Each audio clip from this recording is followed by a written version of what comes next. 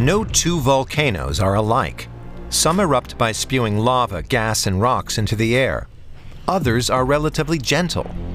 We can't look inside a volcano, of course, but in the lab we can show how magma explodes.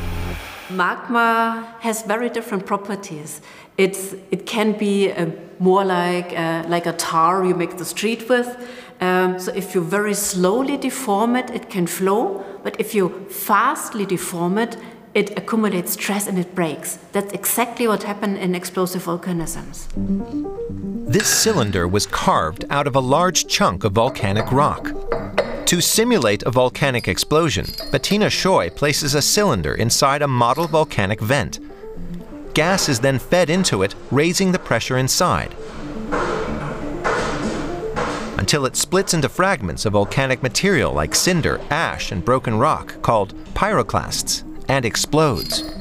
The experiment shows what happens in the conduit when the volcanic matter is ejected upward at an ever-increasing velocity,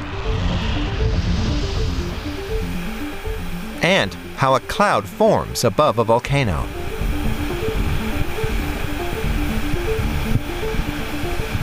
This gives us the possibility to observe it with a high-speed camera and really see where it fractures, why it fractures, how coarse are the grains, how large are they, how are they evolving, and how is the ejection of that then creating the plume and creating the ballistics being ejected from the volcano, which pose the hazards. The research team could even observe lightning forming in the cloud when particles of volcanic ash fragment and collide. They found that the smaller the particles, the more lightning there is in the plume. In 2022, the volcanic eruption in the South Pacific country of Tonga sparked the most intense lightning storm ever observed. Each volcano is just like personalities. They have different personality. So you have to study for each volcano how they behave.